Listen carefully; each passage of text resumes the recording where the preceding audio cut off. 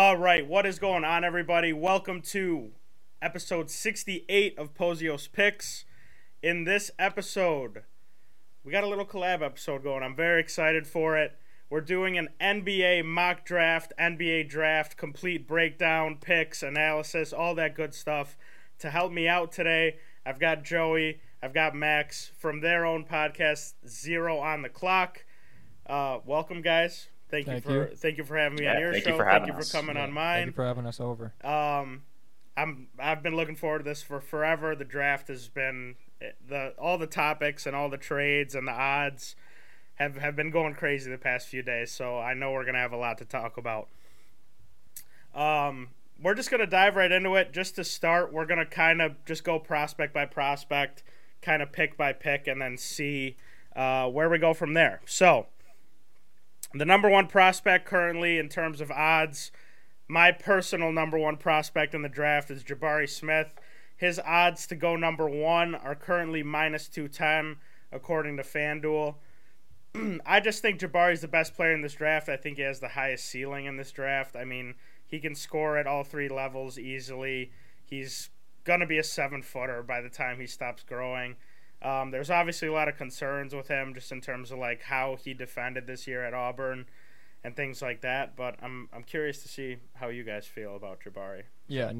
So I'll end up going next. I'm Joey, by the way, from Zero on the Clock. And for this pick, I'm going to also go Jabari number one. I think from what I've heard, the Magic really, really like Jabari, and I do as well. I think he should go number one, especially because he would fit perfectly on the Magic. He's a guy that's, 6'10".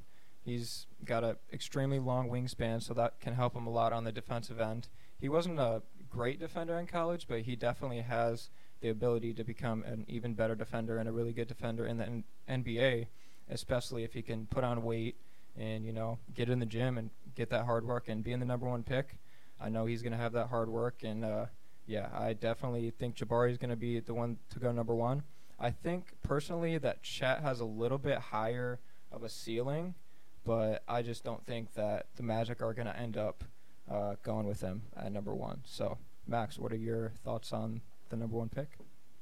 By the way, guys, I'm Max from Zero on the Clock. So my opinion on this pick is I think that the Magic will take Jabari Smith number one. Personally, I would probably take Chet if I were the Orlando Magic. But I really see why that Jabari would go number one. I mean, he's a 6'10", 220-pound small forward with a 7'1" wingspan. Very reminiscent of KD at times with his shot. Was a very efficient three-point shooter at Auburn. 42% from three was really good. And nearly half his shots were from three, so that's a really good sign to see that. I think he's going to end up being a really good defender in the NBA. I think more so his issue is scoring inside the arc. So at Auburn, he only shot 43.5% inside the arc. So he does need to work on, especially getting to the basket, being more aggressive and using his size, and being able to play through contact better is, I think, something that he needs to work on.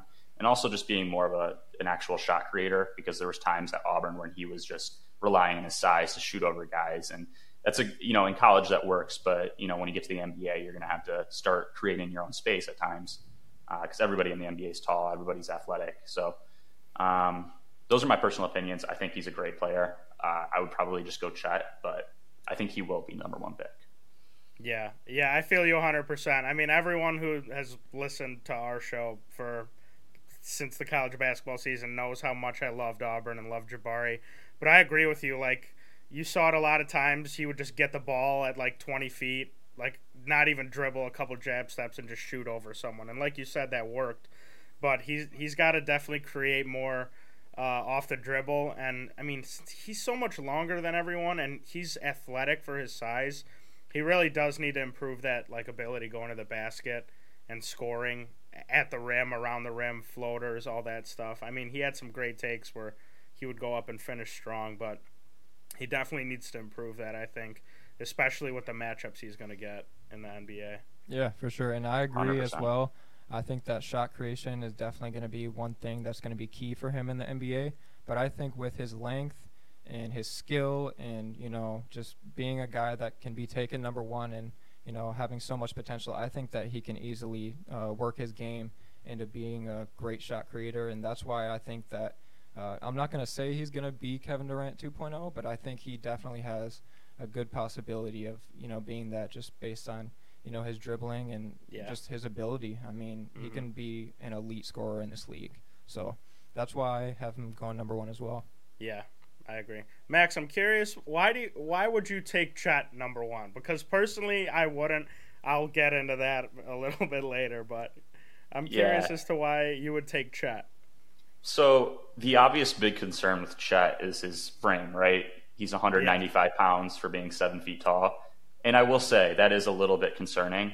But we seem to forget that Evan Mobley came into the league only 20 pounds heavier than Chet Holmgren this year and was putting up amazing numbers all season. He was thought of as rookie of the year pretty much most of the season. And I think personally, if Chet can get up to that 215 range, 210, 215 range within his rookie year or year 2, I think he's going to be just as good as Evan Mobley, if not better, because he's a better shooter. He's a better playmaker. And I think he, at Gonzaga, honestly, I think he was a little limited in terms of showing off his offensive potential because he was playing alongside Drew Timme, who was an All-American center. I think he's also got great ball handling skills for a center. If you guys haven't watched, by the way, if no one's watched his highlight tapes by now, I mean, you definitely got to do that because he is like the full package. He's one of the best rim protectors in this draft. Can play some perimeter defense for being that size. He can pass really well, like I said, ball handle. He does everything. And that's why I really like him. And I think his upside is personally the highest in this draft. But yeah, the frame is a bit of a concern, and that's really the glaring issue. And also too, Joey mentioned this to us yesterday, but his inability to share his medical records with teams is a little bit concerning as well. Hopefully he's kind of just doing that because he's confident that he's going to get drafted high anyway.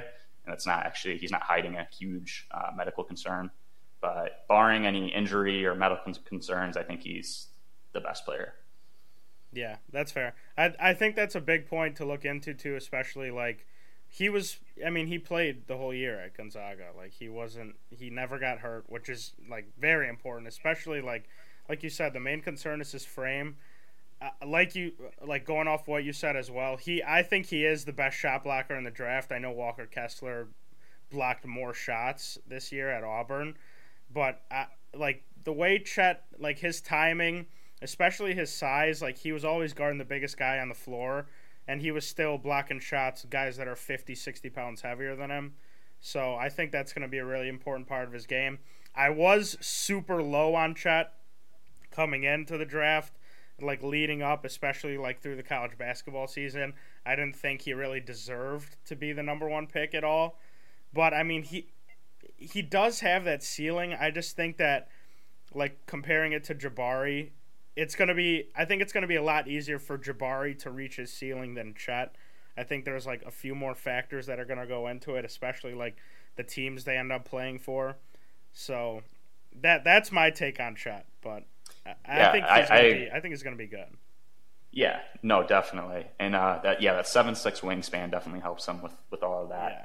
But I think you're right. I think that where he ends up is going to be very important too. But I do actually think the Thunder might be a good fit for him at the number 2 spot, which is where I think he'll go. Because I like Josh Giddey a lot as a playmaker, and Shai Gilgeous. And I think those are 2 guys that can get him the ball. And he's not competing with any big men on the Thunder necessarily for point production. Because at Gonzaga, he only averaged 8.8 shots per game, which is very low for a guy of his caliber. So, yeah, I agree. I mean, we can just like lead right into that. So Chet is minus 185 to go number 2. He's currently plus 350 to go number 1, which we'll get into that in a second with Paolo and all that movement. So he's minus 185 to go 2, plus 350 to go number 1, and he's plus 440 to go 3. I can honestly see Chet going anywhere 1 through 3. I wouldn't be surprised if he moves anywhere in those spots. But Joey, go ahead with your thoughts on Chet. I'm personally high on Chet as well. I've been high on him since high school, and I could just tell from, the way that he dribbled, the way that he scored, how easy it was in high school that he was going to be a dominant player. And like Max said, I think that he was a lot held back at Gonzaga. I think he could have easily came in and averaged 20 a game, no problem, if Drew Timme wasn't there. Because like Max said, he only averaged about 8 shots a game, and on those 8 shots, he averaged 14 points. He also averaged 10 rebounds, 2 assists, which is really good. He also shot 61% from the field and 39% from 3, which is amazing. And to add on to that as well, his defense, we all know, he averaged 3.7 blocks a game, and he also averaged a steal. And that's doing that and only 2.7 fouls a game. So he's not even, getting into extreme foul trouble as well. And I think that's going to be extremely, good for him at the NBA level, just how great of a defender he is. And I think that his offensive game at the NBA level, especially going to the Thunder, like you said, Max, he can get a lot more shots. I think he's a guy that can come into the league and make a big impact right away. No problem.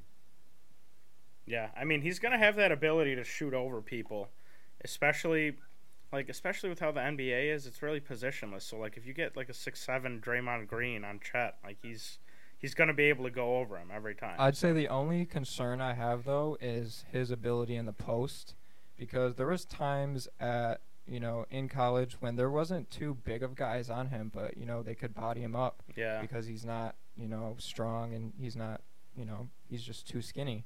So I think that if he can end up getting that weight on, which I think, him going to the NBA and getting in on those meal plans and, the whole everything about it, I think that he's going to end up being great, and I think he would fit perfectly with Josh Giddey and Shai Gilgeous over there on the Thunder. Yeah, 100%. The Thunder scare me. We're all Pistons fans, so the Thunder scare me a little bit. Yeah. Just because they've got a really good young core coming in. And they have so many picks. Yeah. Of so many young guys that they can get still. Yeah, I love Lou Dort too. Lou Dort is a beast. They're good. We could save that for another time, but Jalen Hort is going to be a dog in the league for a while too. That guy's so underrated. Yeah. I remember last year we had some bets. 15 plus boards at plus 700 that hit legit at the end of the season. He was great. Yeah, they got some dogs. And I mean, even if those guys don't stick around, they're just they've continuously developed good NBA players there. So I think that's a really good spot for Chet to go.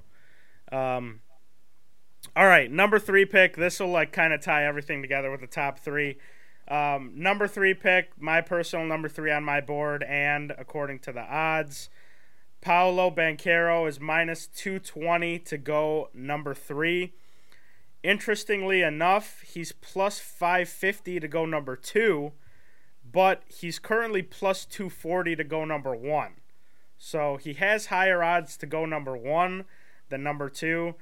To go number 4, he's plus 2,700, so I don't really think we have to talk about that. I think these guys are unanimous, 1, 2, 3, wherever you put them. But this line movement for the number 1 pick has been insane. I mean, what was he at? 2 days ago? Paulo was plus 800 to go number 1. Yeah. Literally yesterday morning when I checked. So. And now he's plus 240 to go number 1. That's wild. So I think it's really clear that either Orlando wants him or he's going to Houston. OKC, it doesn't seem like they want him, especially with those odds, which is weird. It's really weird to me. The movement is crazy. But I personally think he's going number 3. Obviously, he had a great year. I think he was one of the more polished players from day one. I think he has the most league-ready body and skill set. I think he's going to make a really good impact early. I think he's going to be able to keep that up, but I think those guys are going to be able to pass him, Jabari, Chet, and once we get later in the year and then down the road in their careers. But Paolo just had a bag from game 1. I mean, I remember watching that Duke Gonzaga game. Was that Feast Week? That? Yeah. That November week, and Paolo was just balling. I mean, that game was unbelievable. Yeah. Chet played well in that game too, but Paolo has the most league-ready skill set and body, and I think he's going to be really, really good. Yeah, I agree, and I can lead that right into my statement. I think that Paolo is definitely the most NBA-ready prospect in this draft. Last season, at the beginning of the year, I was extremely high on him. He was my number 1 guy.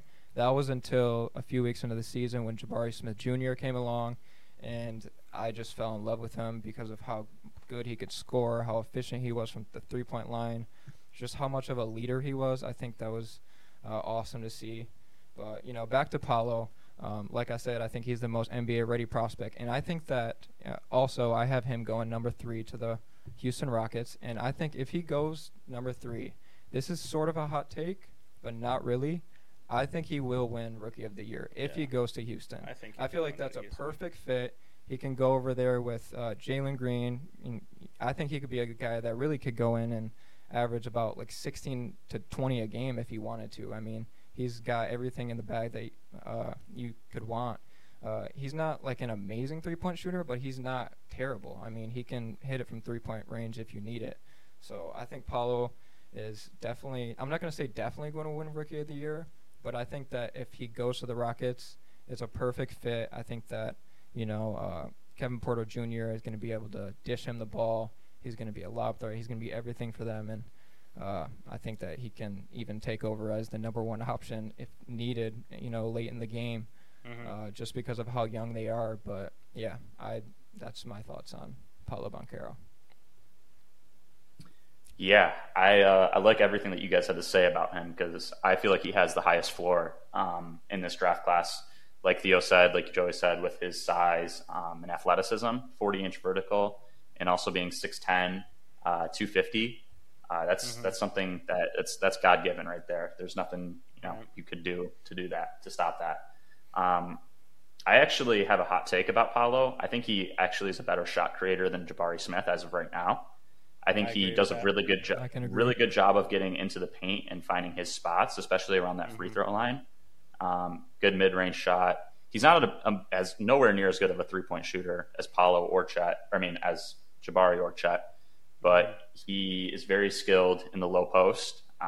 Very good at getting to the rim whenever he wants, and he's also a really good playmaker too. I feel like that's an underrated aspect of his game. The one thing that is a little bit concerning was his defensive effort at times, but it was just that. It was a lack of effort, and that's something that can be fixed up when you're in the NBA. And he has the size and the athleticism to be a great defender. It's just if he puts his mind to it, is he going to be a good defender? Which I think he will be. That was my main point. Like when you were, that was what I was thinking. His effort was something that was his main concern, especially on offense, because like you said, he's a dog and he has that ability to get to his spot, back somebody down, get a layup, get a dunk. We saw those glimpses of him, but sometimes he would kind of disappear, and I'd be like, why is he not just going to work the entire game? I remember when Duke played State in the tournament. I'm like, this dude can score on Joey Hauser every possession. And he started doing it at the end of the game. That's why they won. But I'm curious to see if that dog comes out in him more once he gets into the league, because he's going to have good matchups and he's going to have the ability to kind of move people around even as a young guy. So I think that's a really interesting thing to look at with Paolo moving forward. Yeah, most definitely. And I think for all three of these guys, I will say this. This is something that Luka Doncic said, is that the NBA is easy to score in, relatively easy to score in, and that's because of the court is wider, the three-point lines are longer, and there's more spacing. So that gives Paolo more opportunities, especially on a Houston team with Jalen Green and Kevin Porter, guys who can really shoot the ball from three. That gives him a lot of spacing to get to the paint and not have to worry about too much help defense from other teams. So that's something that I think Paolo's going to show that dog, like you said, when he gets to the NBA. Because at the college level, he already knew he was going to be a top pick. It was just a matter of, effort at the end of the day. All right, so moving on to the number 4 pick. This is, I know these next couple picks are going to be a long discussion with all of us, especially since Pistons fans. Yeah, since they're involved in it. So, according to the odds, Jaden Ivey is favored to go number 4 right now at -130. Ivy is plus 1,200 to go number 3. Like I said, I don't really think we need to talk about that much. Paolo, Chet, Jabari are going to go 1, 2, 3. Depending on what order, we don't know. But so Ivy's -130 to go number 4. He is plus 230 to go number 5. I personally love Jaden Ivey. Obviously, I mean, I know like we're all Big Ten guys too. I watched a ton of Purdue this year. He to me, it's kind of like a crazy statement, but just his play style. He's John Morant, Yeah, but he's electric. But he's an inch taller and he's 25 pounds heavier. Yeah, like he's just as fast too. Yeah. Pretty much like he's quick. And I think that like a point that I've been making with just like talking with people about the draft, Ivy was able to get downhill and score at the rim, and he had probably the best front court in college basketball last year, taking up a ton of space down there. Yep. Now when you go to the NBA, like you said earlier, Max, when we were talking about Houston and just the NBA overall, there's so much space to operate, and we see it with Ja all the time. I mean, Ja is light. He's really light, and he's able to get into the paint, use a floater, and score all the time. He's number 1 in the league in paint points. Yeah. So that just says something right there. I think Ivy has the ability to be the best player in this draft. I really do. I'm very high on him. Obviously, I hope that he falls to number 5 so the Pistons can take him. We can get into trade discussion and all that too. But I love Jaden Ivey. I think he has a really, really high ceiling.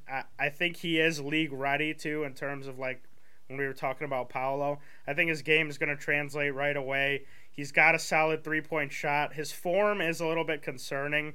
But, I mean, that doesn't really matter. If we saw it He's making it. We saw it with Ja this year in the playoffs, too. They were leaving him open, and he was hitting them. So, he's just one of those guys. I feel like he has the ability. I mean, and he does have a better three-point shot than Ja, in my opinion.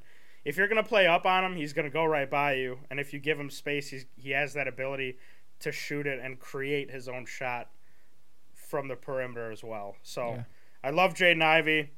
I hope he slips to 5 so the Pistons can take him. You guys go ahead. Yeah, I can start next.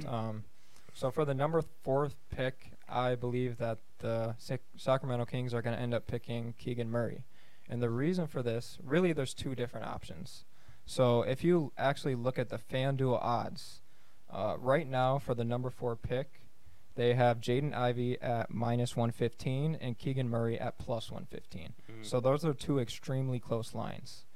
And the reason I think this is because I think that if a team is going to trade up to number 4, let's say the Knicks, because today there was a rumor going around that they offered a couple first-round picks in exchange for the number 4th pick. And I think that if a team were going to trade up to number 4, it would definitely be to draft Jaden Ivey.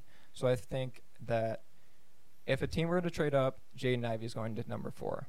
But in this case, we have Sacramento keeping the pick. And from what I've seen, Sacramento's front office, De'Aaron Fox, Domantas Sabonis, they all just took Keegan Murray out to dinner because they are extremely high on him. And all this, is going on, and they haven't even said one word to Jaden Ivey. Haven't even had him come in for a workout. Haven't even spoke to him. The only 2 teams that Jaden Ivey has worked out for are the Orlando Magic and the Detroit Pistons. So I think that that's going to be the case at number 4, and I think that, if a team trades up, I feel like the Knicks would definitely be the team to trade up because they are one of the teams that are extremely high on Jaden Ivey. I know the Pistons are as well, but the Knicks are so high on him that they're willing to give away their future to draft this guy. And that's exactly why I think I would pick him at number 4. I think the Kings I personally don't know what they're thinking. Maybe it's because they went guard the last 3 years and they messed up and had to trade Halliburton and stuff. But I just think that they'd be making the wrong decision personally with Keegan Murray. But just from the reports, I'm going to go Keegan Murray here. Yeah. I mean, they're just a poverty franchise. Yeah. I mean, they're the Lions of the NBA. Really, they could go Dyson Daniels here. You never know with them. They stink. They're just an awful franchise. Anyway, go ahead, Max. So what are your thoughts, Max? I agree and disagree with you, Joey. So I think that Keegan Murray will go number 4, but I think that it does make sense for the Kings to take him number 4. I think so too. Me too. Yeah. Though. I think it's because and the thing is Jaden Ivey is a great player. He's amazing. But in terms of positional need, I think that the Kings need more of a guy a wing player who can play defense, who can shoot, a 3-and-D kind of guy like Keegan Murray. Because they have De'Aaron Fox, and they just drafted Davion Mitchell last year, who ended up becoming pretty good at the end of the season. Yeah, he had a good year. Yeah. He did. So I don't think they need a guard here, and honestly, I don't think it would make much sense for them to go with another guard. I think they should just keep building around De'Aaron Fox and keep getting solid players around him. And a guy who shoots 40% from three, Keegan Murray. We all watch Big Ten, like Theo said, and we saw Keegan Murray last year. We saw both Keegan Murray and Jaden Ivey, and I was equally impressed with both during the college basketball season last year. So Keegan Murray is going to be a great player. The only thing I will say is that his numbers were probably a little inflated because he was playing a center role, and he kind of, I guess, had that mismatch always of being guarded by the other team's five, and he's really not a true five. So he probably scored more than he should have. I don't think his skill set is as good as 24 points per game. I don't think it's going to translate as well into the NBA, but I think he could be a good, I can honestly think he could be like a Sadiq Bey kind of player for the Kings. I think he could be a great defender, has length, can shoot. I think that's what the Kings need at 4 personally. I'll tell you this. I personally, when I see Keegan Murray, I see a little bit of Jeremy Grant. Like, he can score the ball. He can score very efficiently. I mean, he shot, what did he shoot from three this year? I don't 40%, have the numbers. 39.8. Yeah, he shot 40%, so he was great from three-point this year. And he shot a lot of three-pointers. He had that one game in the tournament where he went 8 for 10. So he's a guy that can make a ton of threes, if he gets his number called. But, Keegan Murray is just he would be great defensively. He could guard personally 1 through 5. I think he can. I don't know if he's going to be guarding Giannis or Embiid right away. But, if he can get some muscle on, I think he's got the defensive ability to guard him just because of how lengthy he is, how smart he is. He has one of the highest basketball IQs in this draft for sure. He's an extremely smart kid, and I just think he would fit well in the Kings as well. Yeah, he kind of reminds me of sorry, go ahead. No, go ahead, Max. Go ahead. I was just going to say that I think he reminds me a lot of Tobias Harris. Like, that was the guy I first thought of when I was watching Keegan. Just a guy who could shoot. He's tall for a wing, and yeah. Yeah, I like that. I mean, like, down the stretch at the end of, like, when conference tournaments started, like, that last stretch of Big Ten play and the conference tournaments, I mean, I know Iowa got bounced in the first round, but I thought he was the best player in the country. And like I said earlier, I loved Jabari. Like, Jabari was by far my favorite player. But Keegan Murray was just giving everybody work. It did not matter. Like you said, Max, like he did have a lot of bigs on him, so I mean he really had free reign. But he can score at all 3 levels. He can defend. I think his skill set is going to translate really wherever he ends up. I wouldn't mind if the Pistons took him. Like if Ivy goes 4. And then we take Murray at 5. I personally don't think we will, but I think Keegan Murray is going to be a really good player. I think something that's unique about this draft, and a lot of people are saying it's not that good of a draft. I really don't agree with that at all. I think there's a lot of guys who can be really solid players in the league and give teams good minutes right off the bat.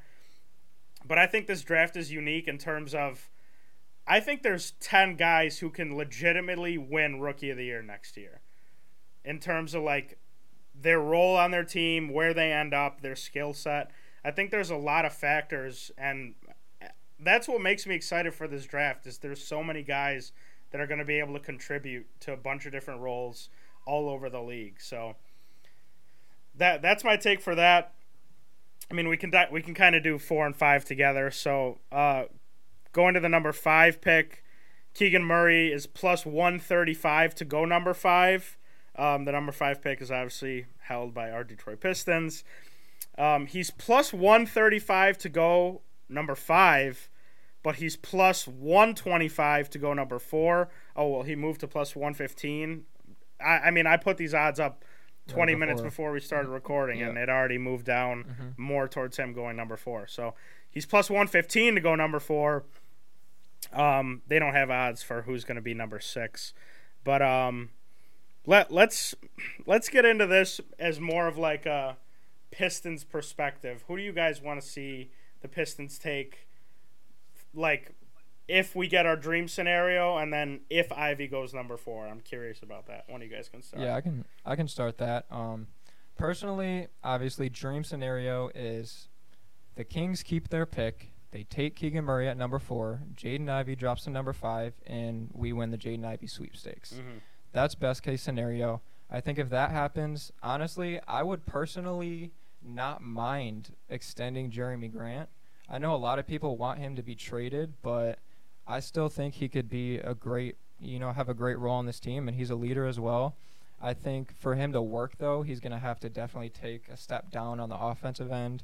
He's going to have to, be more of like a 16 to 17 point per game player rather than like a, 22 point per game. Mm-hmm. I think now is where we have to, give the reins to Cade, have him run the team, and have him and Jaden Ivey in the backcourt. But if that doesn't happen, let's say that somebody comes up and trades up to number 4 and takes Jaden Ivey. I personally, based on yesterday, there was a report that came out about Ben Mathurin. Mm-hmm. And apparently Detroit's front office and coaching staff is said to be especially interested in Ben Mathurin's intriguing combination of current productivity and future upside, as well as his potential fit with Cade Cunningham. I haven't seen a ton of talk about Keegan Murray. I think that if he does fall to us, we could potentially draft him, but just based off of that, I think that Detroit really, really, really likes Benedict Mathurin. Mm-hmm. And I know in all of Troy Weaver's press conferences, he was talking about getting a guy that's going to fit. And them saying that they really like his character and things like that, I think Benedict Mathurin is going to be the pick at number 5 for the Pistons. And if that's the case, I think that the Pistons definitely should try and move on from Jeremy Grant, get a little bit of a package. Maybe, I seen a thing today that Max sent me. It was about the Hawks. They were apparently thinking about trading Bogdan Bogdanovic in the 16th pick for Jeremy Grant, which honestly for the Pistons, that would be a pretty solid get back for Jeremy. I think we could take a guy like E.J. Liddell or Tari Eason over there at number 16, and, we can run with that. But, that's my personal opinion on best and, all that. Mm-hmm. Yeah, I agree. I think Jaden Ivey's he is the dream pick there at number 5. Theo, you hit it on the nail on the head earlier when you compared him to Ja, because I was taking notes on a Google Doc of all the prospects that I liked, and that was literally the comparison I gave him was Ja Morant. He's so explosive. He can get to the basket whenever. His first step is just so quick. No one can really defend that. And that's something that that's what makes Ja so unstoppable. And his development from his 3-point shot, I actually wasn't super high on Jaden Ivey heading into this last college basketball season. But that was only because of his 3-point shot. And he worked on that a lot. And he got up to 36%, which is good enough. And that's 10% better. Yeah, exactly. So I think that would be a great fit alongside of Cade Cunningham, who is great playing off ball as well. Jaden Ivey's not much of a playmaker, but there can be times where both can play off ball, and the other one can kind of just take over whenever necessary. Now, if we weren't going to get Jaden Ivey, I would actually want Keegan Murray at that point, but I don't think we would get him. Like Joey said, I think Benedict Mathurin would probably be the pick there. Based on kind of the reports that have been coming out and all these updated mock drafts with Benedict Mathurin going 5. I personally am not a huge fan of Benedict Mathurin at 5. I think he's a good player, but I don't think at number 5 we're getting as much bang for our buck as I'd like. I think he is a bit, spazzy at times. He's not a very good playmaker for a guard. His assist to turnover ratio is he averages more turnovers than assists. I'll just say that. And that's something that's a little bit concerning for me as a guard. He shoots a lot of threes. He's pretty efficient, but his jump shot is a little awkward. He's a solid defender, but I just feel like Keegan Murray would probably be the better pick there. Yeah, fair. Personally, I agree with you guys both 100%. Nightmare scenario for me is if the Knicks trade up to number 4 and take Ivy. Same nightmare. I would be sick to my stomach. Oh my god! That'd be terrible. I don't want New York to take some away from us. They don't deserve him. They don't. No, they don't at all. He on. wants to come here. Yeah, I agree with you. Dream scenario, we get Ivy at 5. But if Ivy goes at 4, wherever he goes, if someone trades up or if the Kings just take him, I think Ben Matherin's going to be the pick as well. It's a bit confusing, especially like with the line movement, but I mean, it looks like, especially the way it's been trending, Ben Matherin is plus 250 to go number 5. I think that's incredible value. That's something I'm going to take personally. I agree with that, though. Yeah. I think that's great value. Yeah, that's something I'm going to take personally. But I just think that Ben Matherin complements Cade a little bit more in terms of, like, Ben Matherin played the 2 at Arizona.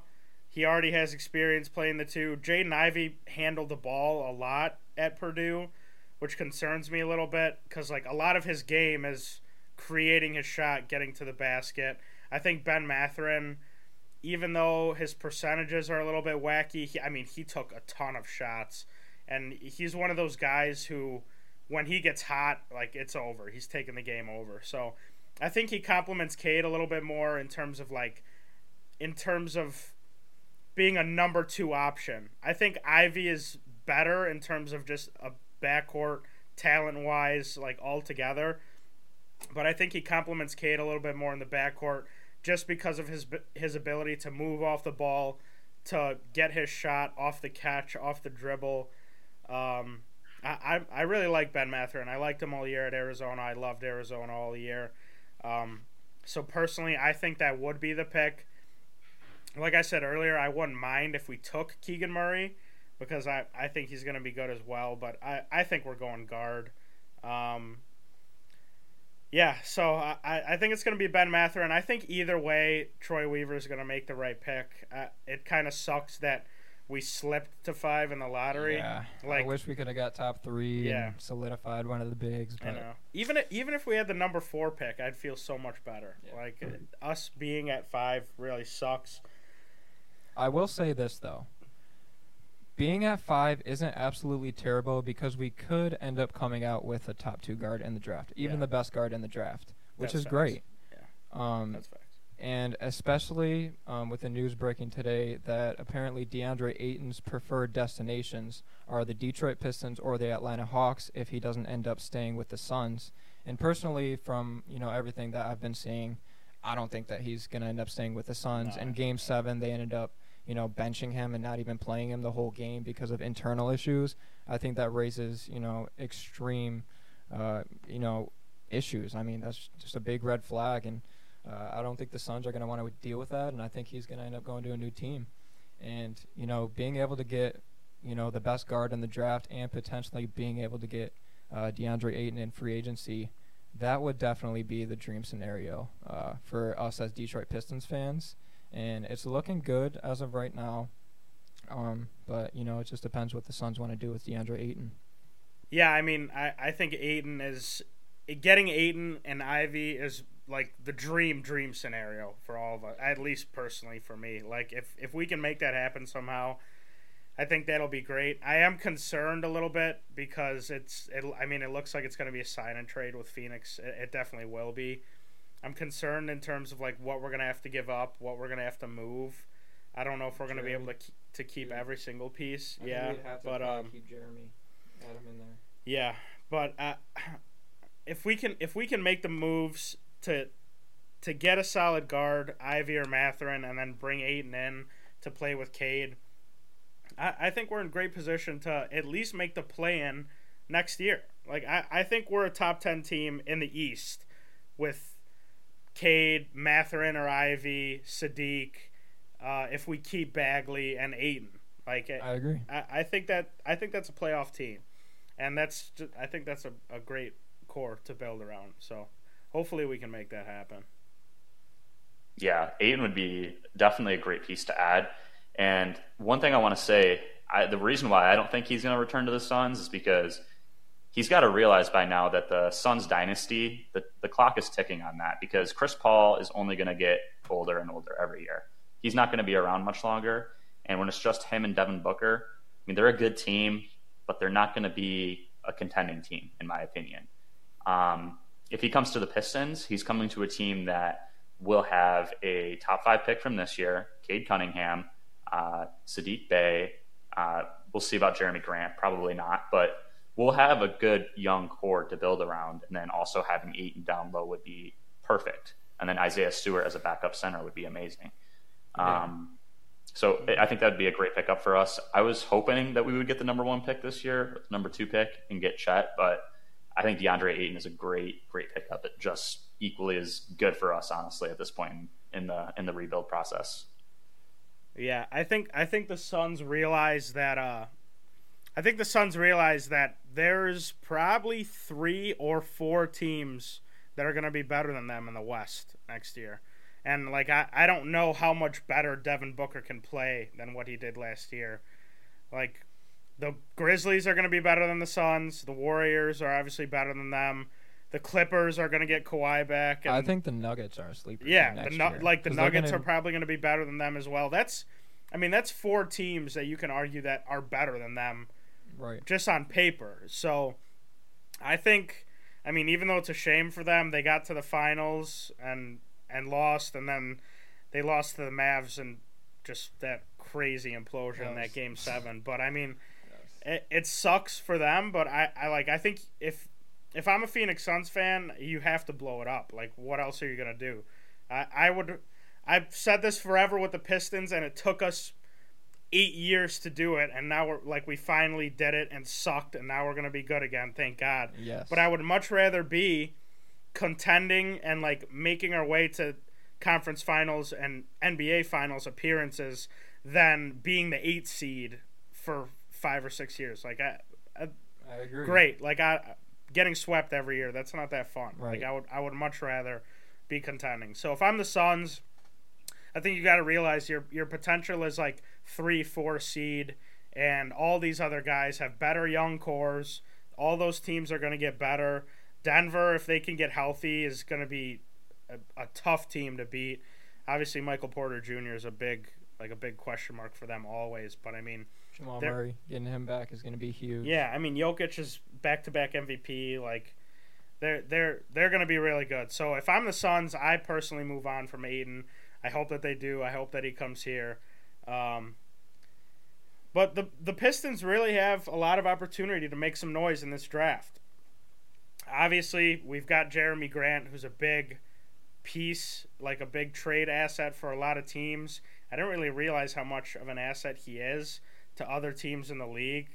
But I personally think I agree with, I think that was what you said, Joey. If we get Mathurin and don't get Ivy, I think we have to move Jeremy in the draft. Mm-hmm. And I have full confidence in Troy Weaver that he's going to do that. Yeah, I think that moving on for Jeremy would definitely be good for us. If we drafted Ben Mathurin or didn't get Jaden Ivey in that sense. I think also another guy that's, very mysterious is going to be Shaedon Sharpe. Mm-hmm. I think he's a guy that, personally, I wouldn't even be mad if we took him number 5. I don't think that we would because we haven't really talked about him too much at all. But I think he's a guy that, could be a top 3 player in this draft when it's all said and done. His potential is through the roof. We just haven't seen much of him, and he's super young. He didn't even play at Kentucky last year. But, I think that's also another guy that we definitely could get at number 5. But, moving Jeremy I think would be huge because last year I remember there was one point that the Celtics offered us 3 first-round picks straight up for Jeremy Grant, and we didn't end up taking it. So that kind of had me thinking okay, so we really, really like Jeremy Grant. Mm-hmm. Troy Weaver drafted Jeremy Grant. Or no, he didn't draft him, but, over there in OKC. He brought him there. Yeah, he brought him over there in OKC, and he built a strong relationship with him over there and then brought him to the Pistons. And, their relationship is just very good. So that's why I feel like we could definitely keep him. But on the other side, the NBA is a business, so I feel like we definitely need to get some assets for him, especially if we're, not hitting the lottery and getting Jaden Ivey. Mm-hmm. Now, does Portland have 7?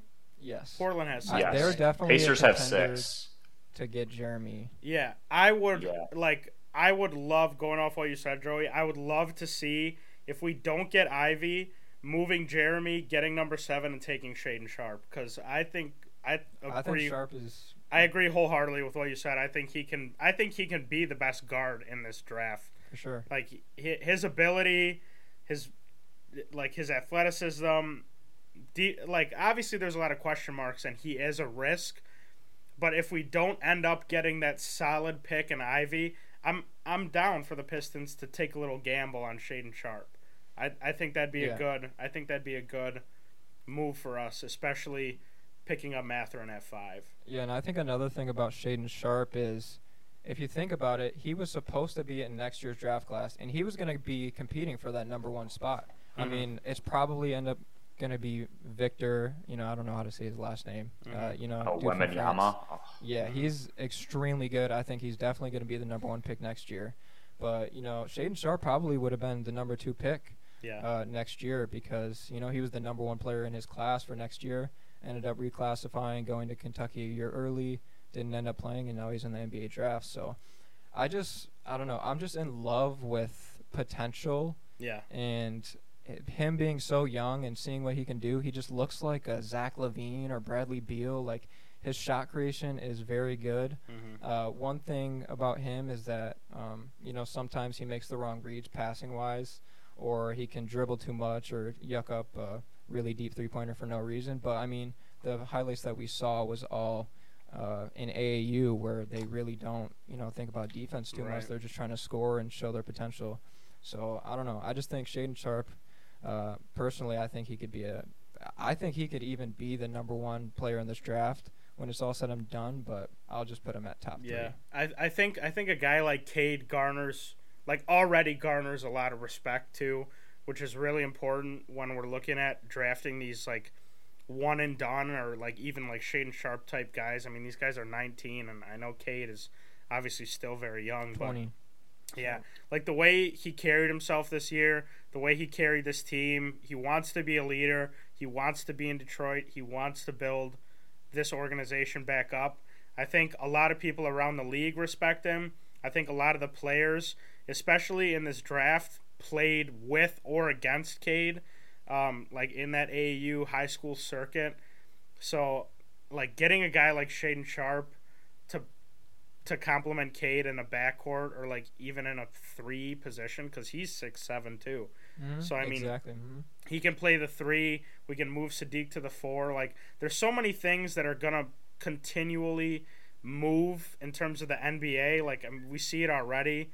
Draymond played the 5 in the finals this year, and he's arguably 6'7". He's 6'6". 6'6". There's just so much potential for the Pistons with these picks.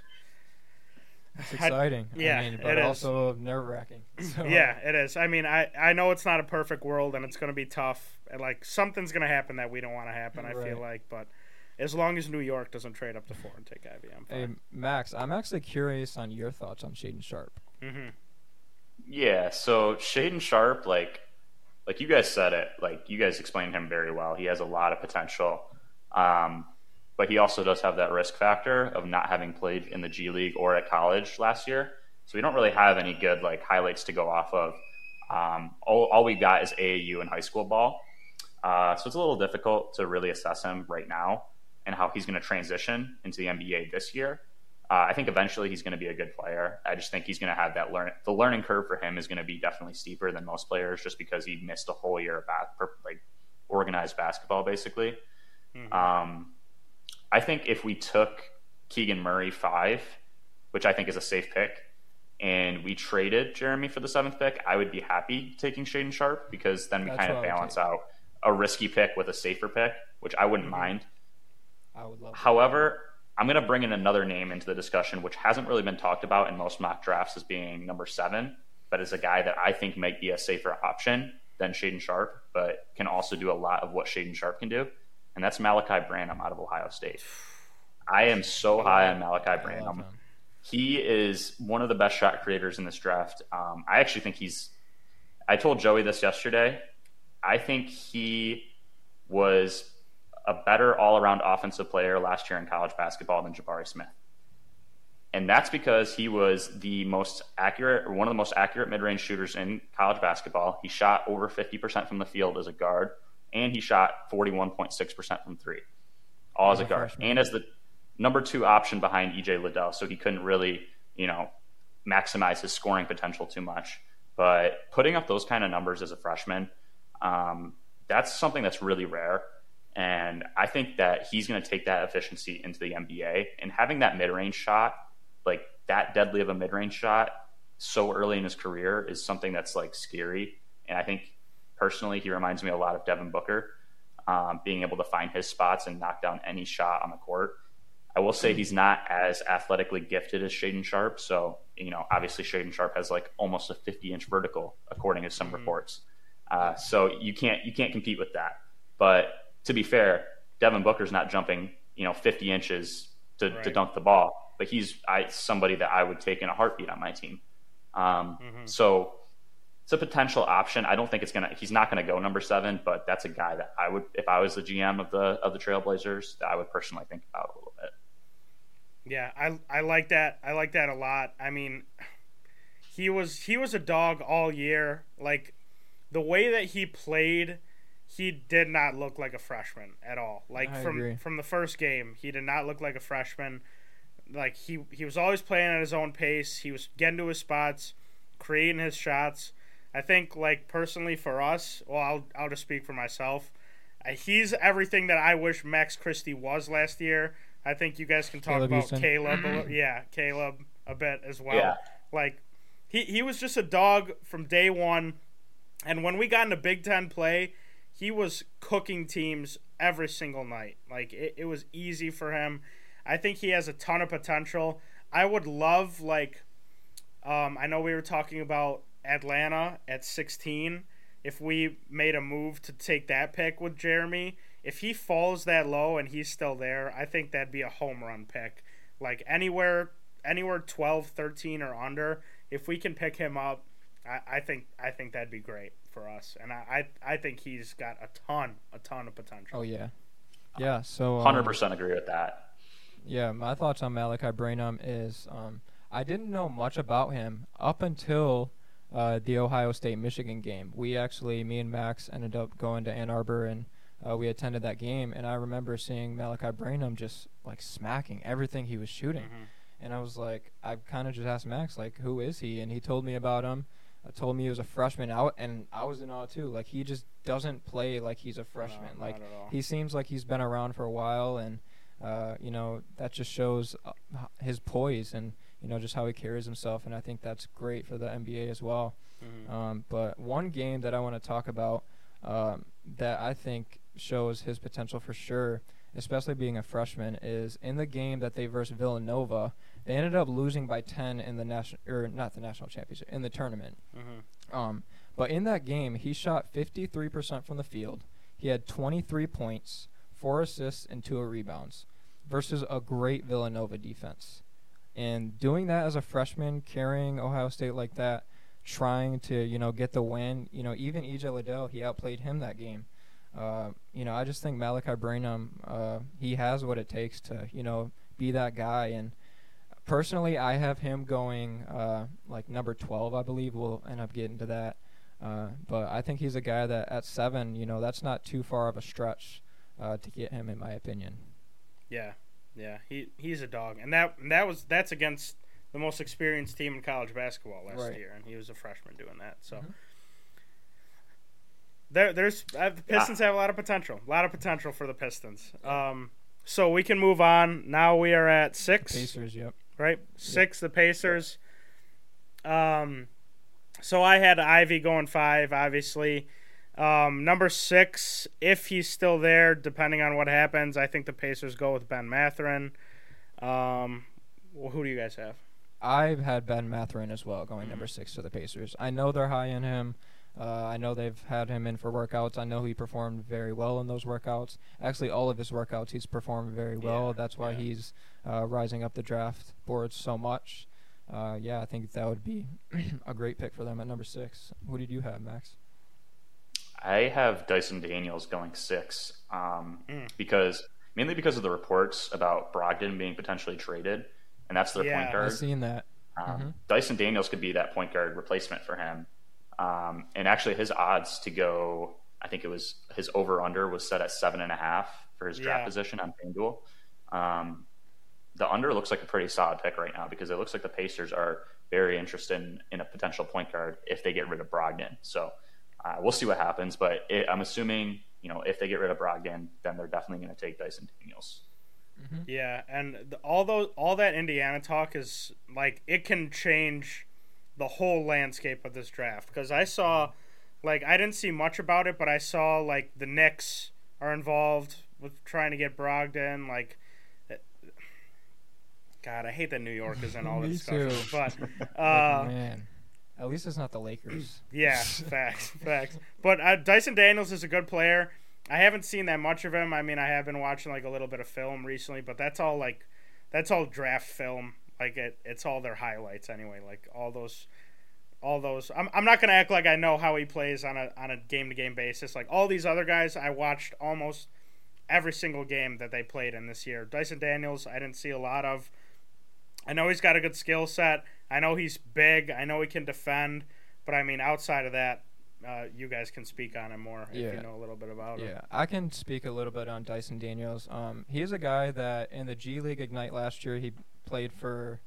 He played for the G League Ignite. So he played with guys like Scoot Henderson and Beauchamp. He's also very good. He's going to be in this draft. But yeah, he ended up taking over that team, and I'm not going to say taking over, but he did average 11 points. 6 rebounds and about 5 assists on the Ignite, and also he was a great defender. I don't know his defense stats off the top of my head, but that's 1.9 steals. 1.9 steals. 0.7 blocks. Yeah, 0.7 blocks. So that's personally where I have most of his value at is on the defensive end. He's an extremely good defender, and he also said that he's close to 6'8" with no shoes. He measured at 6'7" and 3/4 at the combine with no shoes, which is extremely tall. And being a point guard, I think that's obviously very well. One thing about him that scares me a lot is he was very efficient field goal percentage-wise. I want to say he was 53% from the field or something, and he was 30% from the three-point line, which is a little bit concerning, but the reason that I don't think that he will be able to develop a three-pointer is because his free throw percentage is hovering at a whopping 53%. And having a point guard, a guard in general, shooting from the line in the 50s is just not good. And that just scares me a little too much on his upside on the offensive end in the league. But I think, personally, I have him going number 8. To the Pelicans. I think he would be a great fit. He wouldn't have to do too much on offense, and he can just come in and be a defensive guy like he is right now. Yeah, Joey. So Dyson Daniels, he definitely has a concerning three-point shot. I actually pulled up his free throw percentage. It was like around 74%. But the thing is, he shot 25.5% from three last year, which is pretty concerning. That's a really low rate. Considering he played like 31 minutes a game, so he was getting a lot of play time and shooting really bad. And he also shot like 45% from the field, which is good, but the three-pointer is definitely concerning. But he reminds me a lot of like a Josh Giddey kind of guy who's a good playmaker, has a lot of length, but he's a better defender than Josh Giddey, so could potentially be better on that side of the ball.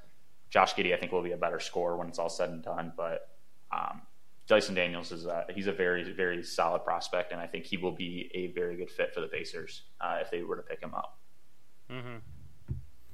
Yeah. Okay. So moving on to 7. Who has the 7th pick? Sorry, I don't have the team. The Portland Trailblazers. Oh yeah, Portland has 7. I don't know if Portland's going to keep 7. I really don't. Yeah, I personally don't think they will. Yeah, I think they're going to move it. Yeah. I don't know to who. But just in terms of like prospects wise, I have Shaedon Sharpe going 7. That's who I have. I mean, I did as well. Yeah, so. We spoke on him a good amount, so I don't really have anything else to dive into with him. Yeah, that's who I have going 7 too. Yeah, so we all agree on that. I think if they do keep the pick, they will go him at 7. I know they're high on him. So Yeah. Okay, moving on to number 8. I had Dyson Daniels. I know you had Dyson at 8, right? We talked about him. Yeah. Max, who did you have at 8? So number 8, I'm actually going to go with Jeremy Sohan out of Baylor.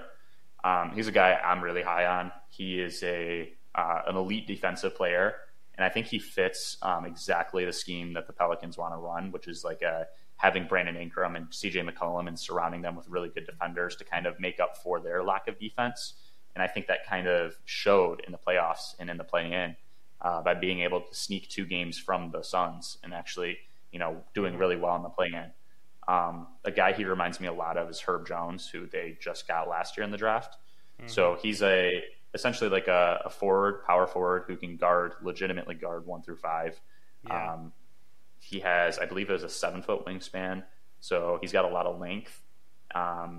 He's an underrated shot creator, actually. He only averaged like 9 points a game for Baylor, but he has a pretty good mid-range shot, which is an underrated aspect of his game. So I have seen potential comparisons online of him being like a Pascal Siakam kind of guy.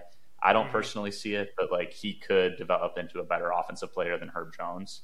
So I just think with that defensive potential, and with what the Pelicans are trying to do there, with the identity that they're trying to create, I think it's a great pickup for them.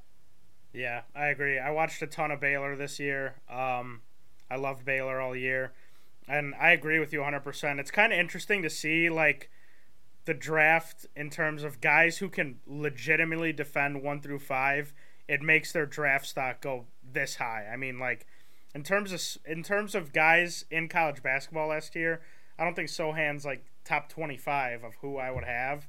But in terms of the NBA, the way he can defend, the Siakam thing is a little bit of a stretch. I agree with you, Max, that I don't see that as much. But he does have a good, like, 10 to 15-footer. He worked a lot on the baseline, like one dribble up to the rim. Like, he can finish.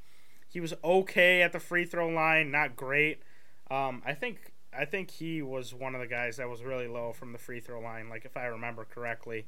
Mm-hmm. Yeah, like 50-something%. Yeah, something in there. Not great, but for the fit, I think that's a good pick. I think that's a good pick in terms of that team. So, and while we're on the topic of Jeremy Sohan, I think that this is a great opportunity to give our first play, and personally, I think that he is gaining a lot of steam to go top 10. And right now, if you look on FanDuel Sportsbook, he's actually plus 150 to be a top 10 pick. Yeah. And I think that's great value. I think that's going to end up changing by the time the draft comes. He's gaining a lot of steam. There's always guys that end up moving into the top 10 that weren't supposed to go there. For example, Patrick Williams a couple years ago. There's always just guys that jump in, and I think he could definitely be one of those guys that jumps in. And Primo plus 150 is great value for him. So I think that, if you think that he's going to go top 10.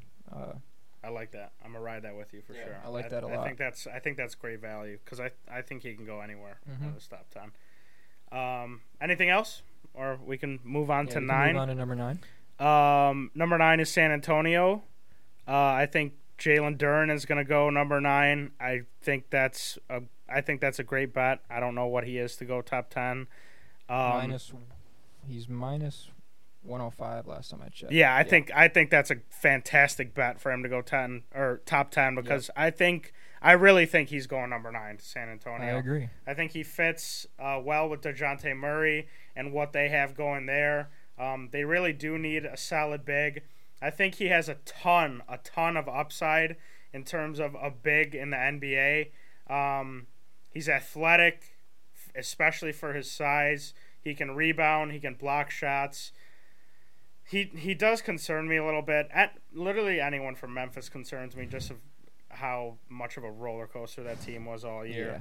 But I think going to the Spurs is a great system for him to go to, especially after being in that college system. Yeah. But I like Jalen at 9 for sure. Yeah, and I'm going to agree with you on that. I have Jalen Duren going number 9 to the San Antonio Spurs as well. I think they need a big man, and Jalen Duren's just a guy that you really can't pass up on. I mean, before this year, he was actually projected to go top 5. Yeah. And he's an extremely good player. This year he was 60% from the field, while he averaged 12 rebounds, 8.1 boards, 1.3 assists, 2.1 blocks, and a steal a game. That's very good. He's an extremely good defensive player. He's also 6'11", and he's massive. He's 250. Mm-hmm. But if you look at his physical structure, he is pure muscle. Yeah, he's huge. He can dunk on anybody in the league, and I'm confident he could be a guy that, when he develops, he can easily bang with Giannis down low and Embiid. Mm-hmm. It's going to take a little bit of work. He's very raw. But another thing that concerns me too is that doesn't really try and shoot the ball at all. Mm-hmm. He didn't make a 3-pointer last year, and that's not really his strength. He doesn't really shoot the ball, and that could end up hurting him. But going into the Spurs system and having Coach Pop as your coach, I think they would be able to lead him in the right direction and develop him the right way. So I think that would be a perfect fit for him, and him having DeJounte Murray having a lob threat would be huge for their team going forward. Yeah, I agree with you guys both. I'm going to go with Jalen Duren to the Spurs. I would actually have it different. Like if Jeremy Sohan, if I didn't have him going 8, I would have him going 9. But okay. I'm actually really high on Jakob Poeltl on the Spurs, their center, their current center. He was actually really good for them last year. Very underrated, very under the radar kind of guy. But I do think, Duren obviously has more potential than him. So it's like, how could you pass up that kind of player at number 9? The one thing that you guys both touched on is that he's not really much of a shooter, but he has a nice mid-range shot, for a big man. And he reminds me a lot of DeAndre Ayton, actually, with his mid-range shot, where he's got that nice touch to him. Although most of his work comes on the low block in the post, and he's just very dominant. Great rebounder, great rim protector, 7'5" wingspan. Nothing much more I need to say about him. Yeah, I mean, with his athleticism and like you said, Joey, with his structure, he could easily put on 20 pounds and still be that athletic, muscular-wise. He's got a lot of potential, and we saw it this year. Even though the NBA is moving towards that 4 guards and a big, if you can find that really solid big, it's going to help you a ton. Robert Williams is a guy that I love. He's unbelievable. In his role, he's the best player on the Celtics, in my opinion. I'm not saying he's the best player, but in terms of his role, I agree with you. I think he plays his role the best out of anyone on that team. If you can find a guy like that, I don't think that Duren is. He can get to that level. I don't know if he's. That's a great comparison because that's who I was thinking as well. Yeah, is Robert Williams. If it just comes down to, especially once you get on a good team, a team that's going to make a run, everyone's got to play their role.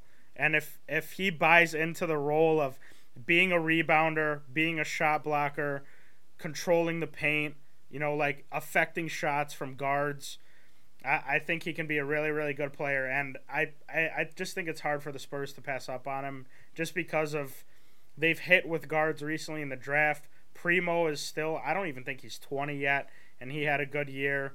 Oh, God, what's his name? Really good. Vassell. Vassell. Yeah, him. Yep, Devin Vassell. He's a lights-out three-point shooter. They've got a good backcourt setup. I think adding Duren, even though Poeltl is good, I agree with you. I think they can make some noise for sure. 100%. Moving on to 10, which is New York. It's the Wizards. Is it? Oh yeah. 11's New York, right? Yeah. Okay. New York. So 10 is Washington. I personally have AJ Griffin going to Washington. There's a lot of mock drafts and other drafts that like Johnny Davis here. I just think AJ Griffin personally has a higher ceiling. I think he's going to be better in the NBA than Johnny Davis. AJ Griffin is a guy who can really defend when he wants to.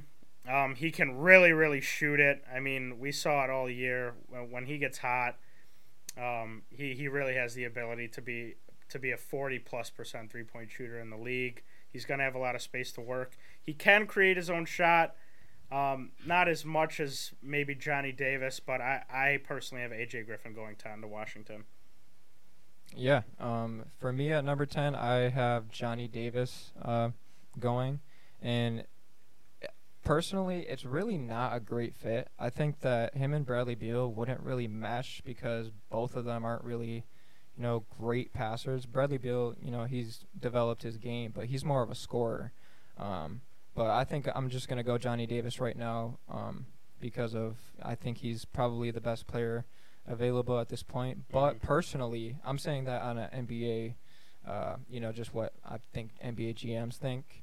But personally, I'm really high on A.J. Griffin, and the only reason that he fell in my mock draft to number 11 is because he's had these injuries that are affecting him a lot with these NBA teams, and they're getting scared to draft him. But I think his potential-wise, he's a guy that could be top 5 in this draft. Mm-hmm. He's only 18 years old, and last year he averaged about 10 points a game on a stacked Duke team. And he shot 45% from 3.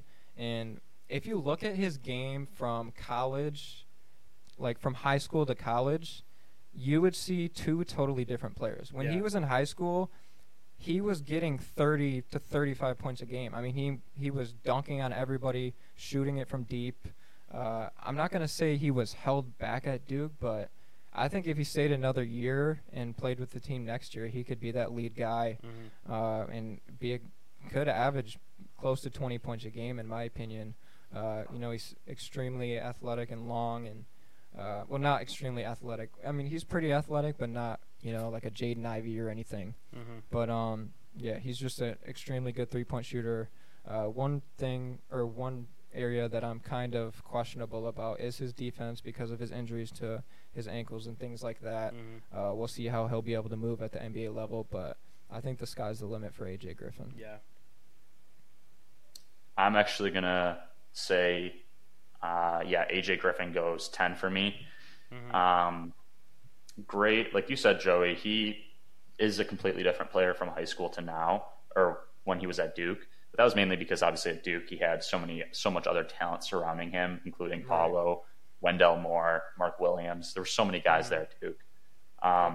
But he was still very efficient while he was at Duke. I mean, he shot 49% from the field, 45% from 3, 80% from the line.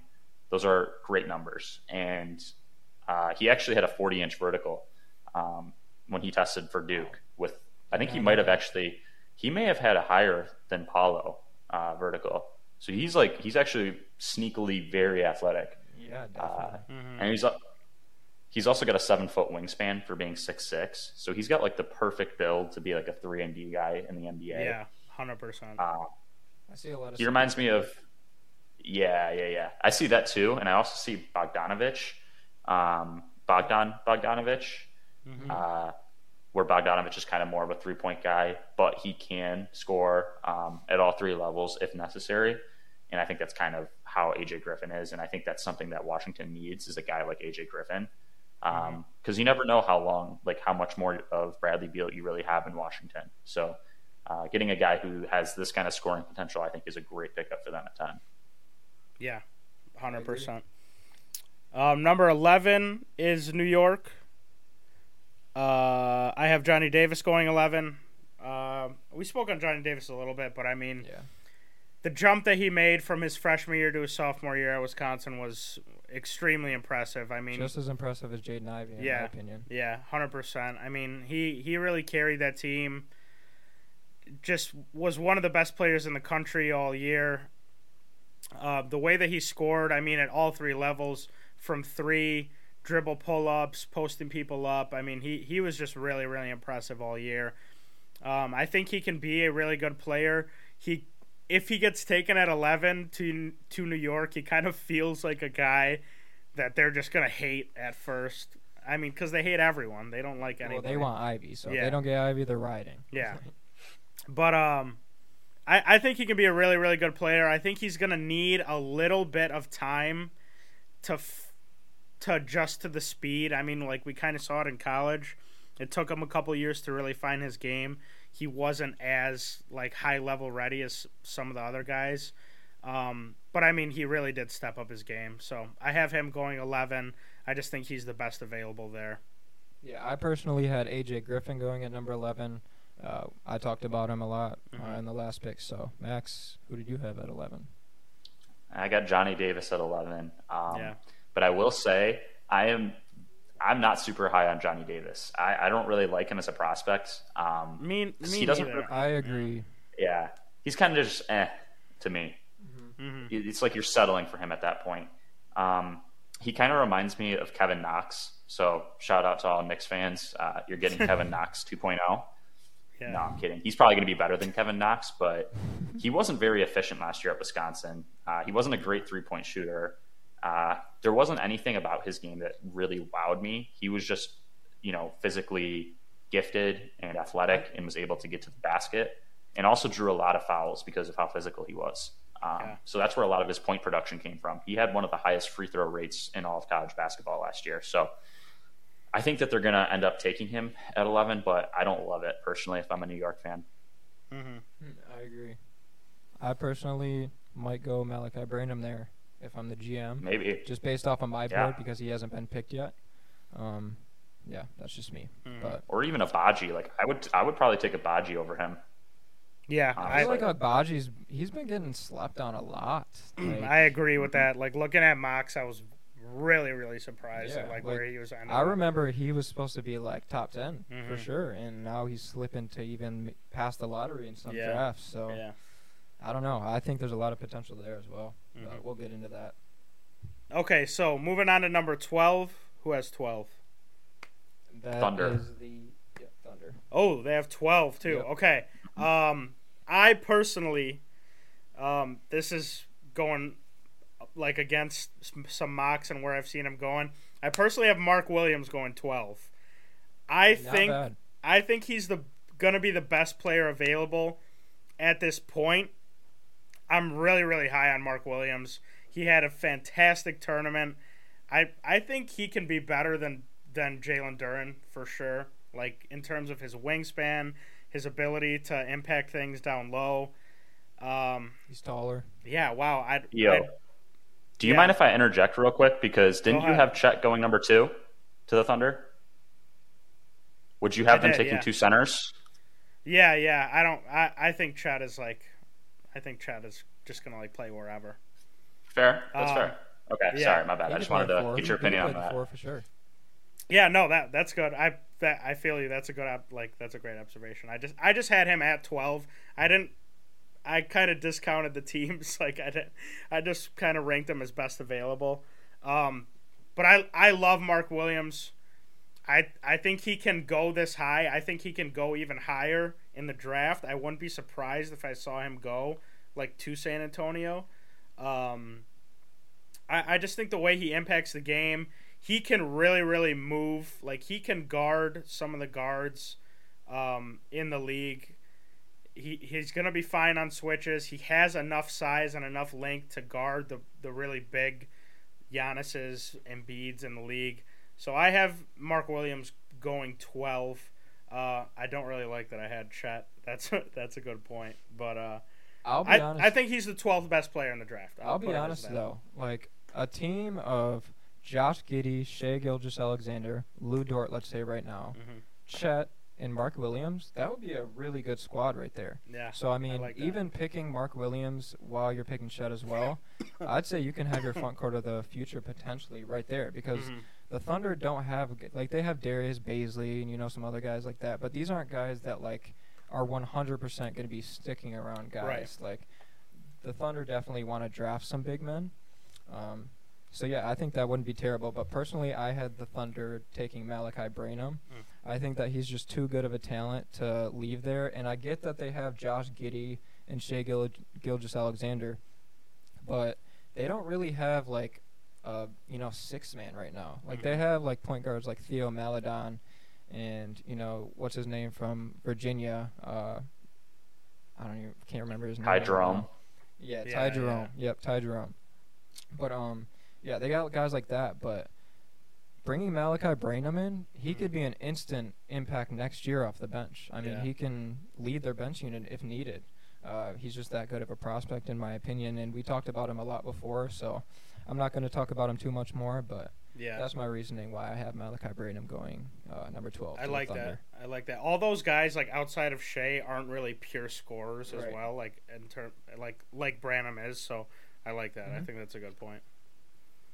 Yeah, I like that a lot too. I think though that potentially we could see a riser here at the 12 spot, and I think Tari Eason would be a great fit for OKC Thunder. That's the other guy I'm very high on in this draft, and I think would be a very underrated pickup for any team at 12, whether the Thunder trade it or they keep it. He's a guy who can, just like Jeremy Sohan, can guard 1 through 5. He's even more disruptive, though, than Sohan in terms of forcing steals and getting blocks. So you're getting a guy who is just an absolute force on the defensive side, while also scoring 17 a game as the sixth man for LSU last year. And he only played, I believe it was 24 minutes a game. That's nearly only half of a game. 17 points. His efficiency was crazy. I bet on him a lot.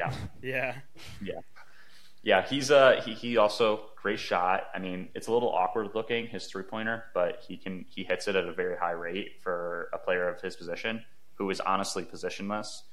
And the only knack I would say is that he's not much of a playmaker, but OKC at this point would already have guys who are capable playmakers. He doesn't need to be a playmaker. They just want him to get buckets and play defense, and I think that's exactly what they get with him. So that's why I have going 12. I like that. As a riser, I really like that pick. Just really quick to defend my Chet and Mark Williams together. That kind of reminds me of Al Horford and Robert Williams a little bit. You got one guy who can like stretch it out, move, and then one guy who can really, really defend. So that's going to be an interesting pick. Moving on to 13. Charlotte has the 13th pick. I personally have Ochai Agbaji going 13. I think he's a good fit for Charlotte there, especially with all the Miles Bridges noise.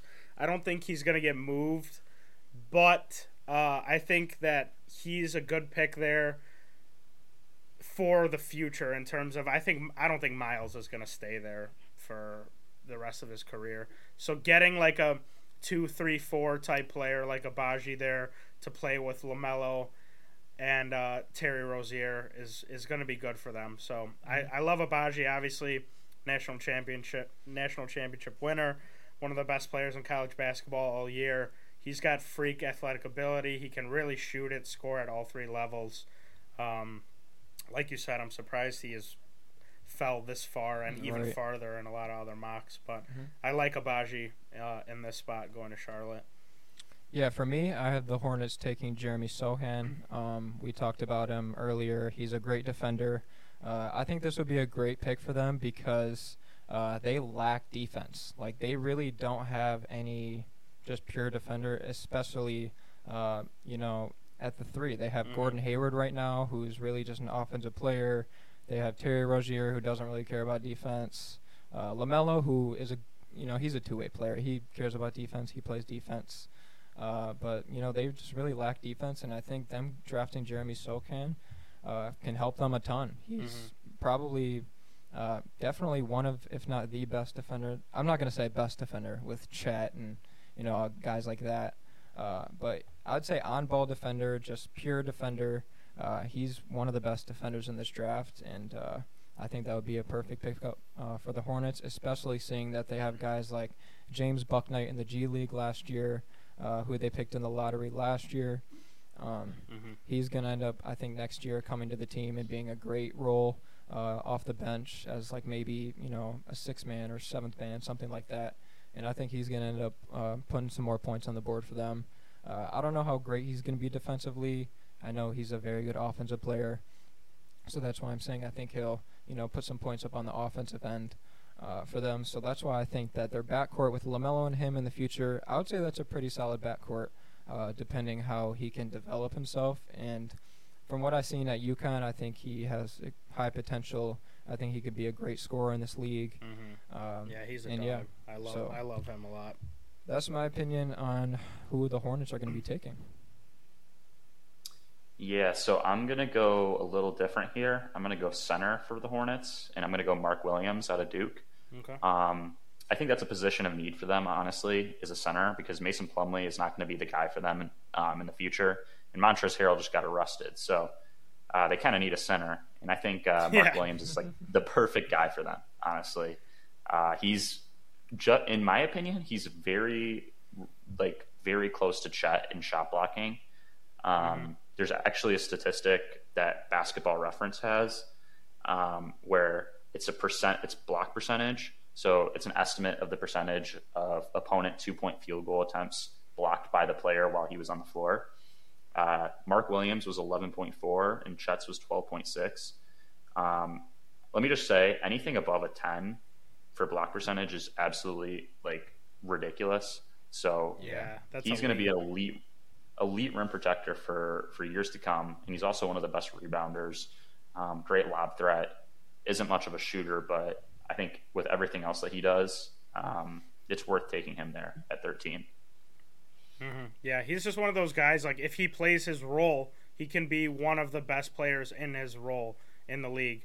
And, this is not a measurable stat, but the way that he blocks shots is, like, I love. Like, every block that he has is aggressive, like, that he's swatting it. Like, he's not, like, lightly tapping the rock. He's putting 10 rows up. Yeah. And, he actually, my comparison for him was Robert Williams. And Robert Williams, like, I told Joey this a while back, he reminds me so much of Ben Wallace just because of how small he is for a center, but how dominant of a defender and a rebounder he is. I think he's going to be a force in the league for years. And I think Mark Williams is just a taller version of him. Yeah, I agree with that. I love Robert Williams, too. I think he's a good comparison. While we're talking about Robert, I actually have a little bit of a hot take to say about him. I think he is definitely going to be up there for Defensive Player of the Year next year. I think if he's not injured, he will win it. And the reason I think is because last year, even though Marcus Smart won Defensive Player of the Year, statistically, Robert Williams was by far the best defender on the team. Like, by far, wasn't even close. So that's why I think his potential-wise on the defensive end, he can easily be, first-team all-defender for the rest of his career if he, wanted. But he's just so special on the defensive end. I got another hot take for you with Robert Williams. I think he's a better defender than Rudy Gobert because he can actually play perimeter defense. Rudy Gobert is garbage. I don't want to get too deep into that, but I think he stinks. Yeah. He is trash. Robert Williams can actually play perimeter defense, and that's what I think separates them because they're really both really good at rim protecting, which I'll give to Rudy Gobert. But I agree. I'm not a huge Rudy Gobert fan. I think he's a bit overrated by advanced analytic nerds. But, yeah. I don't think that's a hot take. I don't think that's a hot take at all, Joey. I don't want to give anything away because you guys know we do a Futures episode every year. But shout out Mihaly, too. I've been waiting since, like, January when the Celtics really turned it around. I've been waiting for the lines to come out. Robert Williams, Defensive Player of the Year next year. Whatever it's at, I'm taking it. I don't care what it's at. Yeah. If he stays healthy, I think he's winning it. I agree. Yeah, but I'm not going to get too deep into that.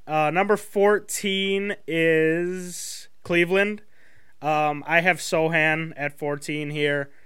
We've talked about him enough. He's just a great defender. I think he would complement guys like Garland and Mobley. Like, teams would have a hard time scoring on them if they add Sohan.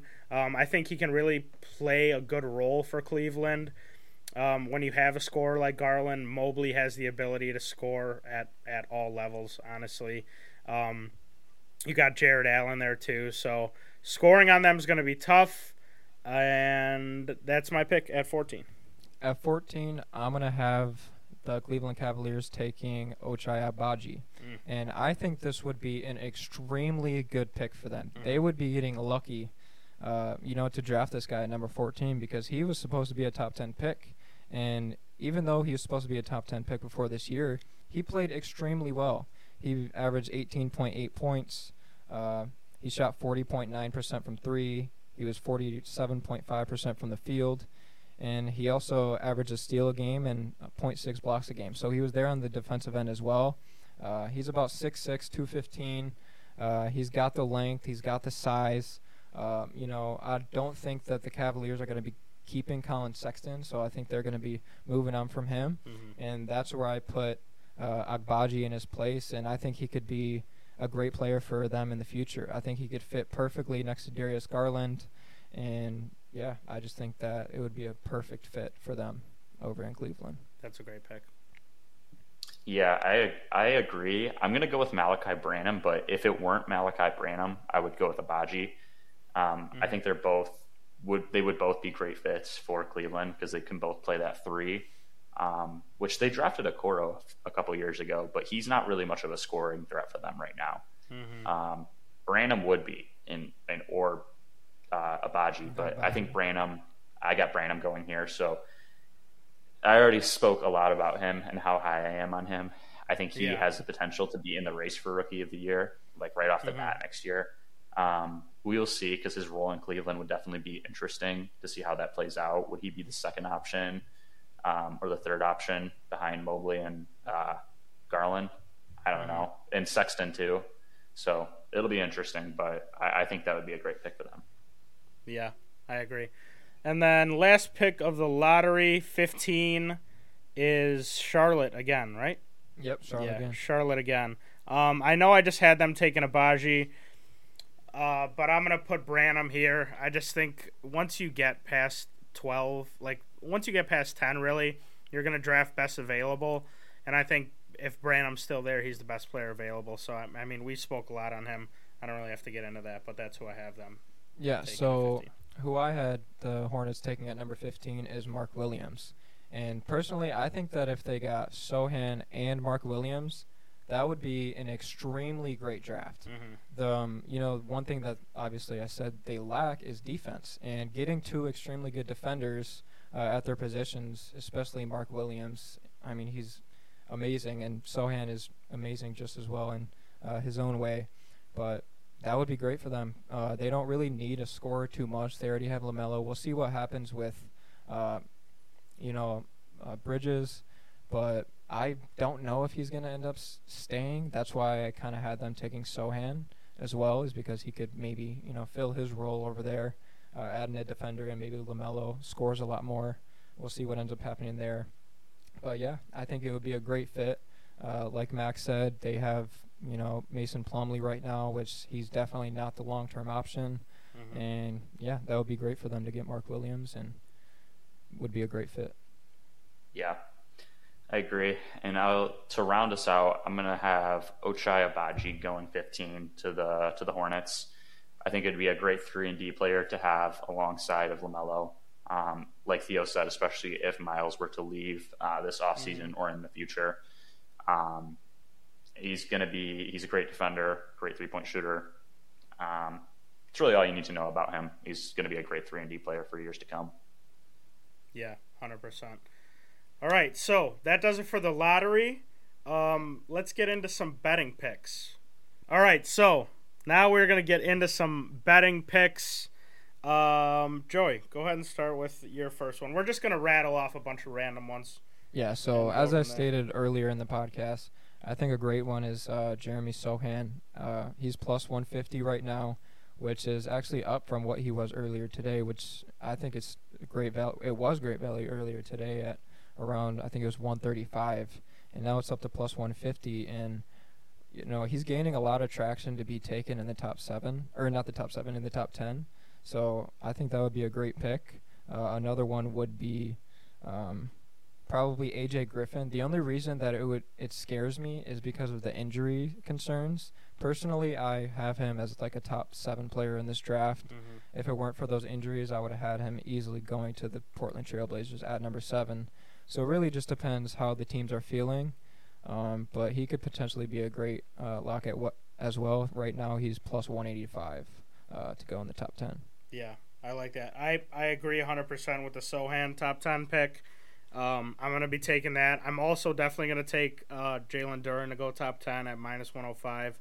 I just think that's great value at even money, especially because Johnny Davis is minus 135 to go top 10. I think that Duren has just even better value, and he can go as high as 8 or 9. So yeah, I agree. I really like that value a lot. Another pick that I'm definitely going to I'm definitely going to take, just in terms of the value, is Ben Mathurin to go number 5 to the Pistons. It's plus 250. This is kind of like a personal pick because if we don't get Ivy, I'll be upset. But if we take Mathurin and I win some cash, I'll be all right with that. So, like we said earlier, I think we all said if we don't get Ivy at 5, Max here a little bit lower on him, but I think we take Ben at 5 if we don't get him. So I think plus 250 is great value. Ivy is plus 230 to go 5. So honestly, with the way things have been trending, even in the couple hours that we've been together, it really looks like Keegan is going to go 4. So Ivy to go 5 at plus 230 or Mathurin to go 5 at plus 250. I'm going to sprinkle on both of those because, I mean, you're getting good value. You're making profit either way if you put a unit on each of those. So Ivy at plus 230 to go 5 and Mathurin at plus 250 to go 5 are my 2 additional picks. Yeah, so my picks are going to be like kind of go hand in hand with each other, complementary picks. So if you're confident that Keegan Murray is going to go 4, then I would take Keegan Murray at plus 125 to go 4. I think right now it's trending in the right direction. It looks like that's going to happen as long as the Kings keep their pick. And then at 5, if you were confident that Keegan Murray goes 4, then I would hammer Jaden Ivey going 5 because I think there's no way that the Pistons would let him slip past 5 at that point. So either I feel like obviously there's potential that you lose both of those, but there's also potential that you win, you split both, and then or you win both of them. So it's a little bit of a riskier bet if you're interested in that, but it's something that I might look into personally doing just because I'm personally confident that that's something that will probably happen. Or at least, the very least, Keegan Murray, I get the Keegan Murray pick right, and then I get my money there. So, right, yeah, I like that a lot. I don't see any scenario in which Jaden Ivey's there at 5 and we don't take him. I mean, if he is there at 5 and we don't take him, then like I don't even want to think about it. I trust the Pistons front office like 1,000%, which is something that I have never been able to do as a fan. Yeah, and if they were to do that, like my trust would legit be back to almost like 0. Like, it would be very questionable. I would be in shambles. I would be in shambles. Very questionable. Because Jaden Ivey is a guy that on a lot of NBA GM's draft boards, he's actually number 1. So, if some teams were at number 1, if they didn't really need a big, Jaden Ivey would be the guy that would be going at number 1. Yeah. So, yeah, I'm extremely high on him, and if the Pistons were to do that, I would be extremely sad, but I guess I would just have to hope for the best. Yeah, and I think a good tail option there, too, at the 5 spot is taking Ben Mathurin at plus 280. Just because, I mean, if we don't get Ivy, it looks like that's probably who we're going to get. So I would imagine heading into this draft that we're going to come out with either Mathurin or Ivy. So if you take both of them, then you're most likely going to win at least one of those. So, yeah, 100%. One more bet I have. They haven't been up on books, at least today when I've looked, because all the movement has been insane. But they usually do like a correct order, like a 1, 2, 3 or a 1, 2, 3, 4 correct order bet. I really like Jabari, Chet, Paolo, 1, 2, 3. If they offer that, I think. I mean, that's going to be plus money, whatever it is. Obviously, like I said, they're not up right now. But Jabari, Chet, Paolo to go 1, 2, 3. If they offer that, I think that's. I personally think it's a lock. I'm scared of the Paolo movement, but those 3 to go in that order, and then you can sprinkle Jabari, Chet, Paolo, Ivy, and then Jabari, Chet, Paolo, Keegan. That'll add a little more value as well. I mean, those, like I said, especially the top 4, those will easily be above plus 200. So, I mean, you can sprinkle both of those and still make profit. So, that's going to do it for my picks. I don't know if you guys have more. No, I don't have any other ones. The one that I was going to say was Keegan Murray at number 4 at plus money. I think that's great value. Being able to get a guy that's pretty much projected at this point to go number 4 with how high the Kings are on him. I think that's extremely good value. So I think as long as the Kings don't trade that number 4 pick, it's just stars are gonna align and Keegan Murray's going to end up going number 4. Yeah, with the way that line's been moving too, I think it's like a good thing to hop on it now, because I would not be surprised if it gets to less than even money. Yeah, I remember when I actually threw a bet on Keegan Murray going number 4 a couple days ago, and when I got it, it was at plus 270. So just in literally, actually, this was yesterday morning, actually. So it's only been, almost 2 days, and the lines are drastically moving. So, and also at that time, that's when Paulo was about plus 800 to go number 1, and now he's about plus 240. So yeah, there's a lot of interesting picks, but that's going to be mine. Max, you got any more? Yeah, I mean, to kind of go with what Theo just said, if they have any draft day boosts that would have like Jabari, Chet, Paulo, 1, 2, 3, I would 100% take that all day long. Yeah. If they don't do that, maybe one alternative that I might think about doing, it's a bit of a risky move, but it's doing 3 straight bets, one on each pick, just because I'm so confident that that's probably going to be the order is 1, 2, 3. Obviously it wouldn't be as good as, obviously getting plus odds on like a boost or something, but at the end of the day, it just comes down to confidence in the pick. And I think I would have a lot of confidence in that. Yeah, 100%. That's it for me. Anything else? I honestly have nothing else. No, that's it. Yeah, I mean, we went over everything. We went over picks. We went over positions. We went over different scenarios. Every player. This was a mega draft podcast. Yeah, we dove deep into the Pistons and all that scenario too. Thank you guys for coming on again. Yeah, thank you guys for having me on yours. Yeah, thank you for having us. Be sure to follow these guys on. Do you guys have socials? Yeah, we have Instagram and Twitter right now. We're actually in the process of making a TikTok as well, so be on the lookout for that. We'll have our socials down below. So Max, if you want to say anything before. I got nothing else, guys. Theo, thanks again for having us on. Yeah, it's great talking ball, and hopefully some of our picks are right and we make some money on Thursday. 100%. Be sure to follow us on Twitter, TikTok at Pozios Picks. Also, be sure to follow us on Pickett. Shout out to Pickett. You guys know about Pickett already. If you sign up with Pickett, use our promo code Pozios Picks. You get a sign-up bonus. The draft's going to be very exciting. I can't wait. Hopefully the Pistons make some good moves, and the league's going to be interesting. Like I said, I think a lot of these rookies can have an impact, so it should be a good one. Yeah. But that's going to do it. We appreciate you guys for listening. Thank you for tuning in, and we'll see you guys in the next one. Yeah. Peace. Peace.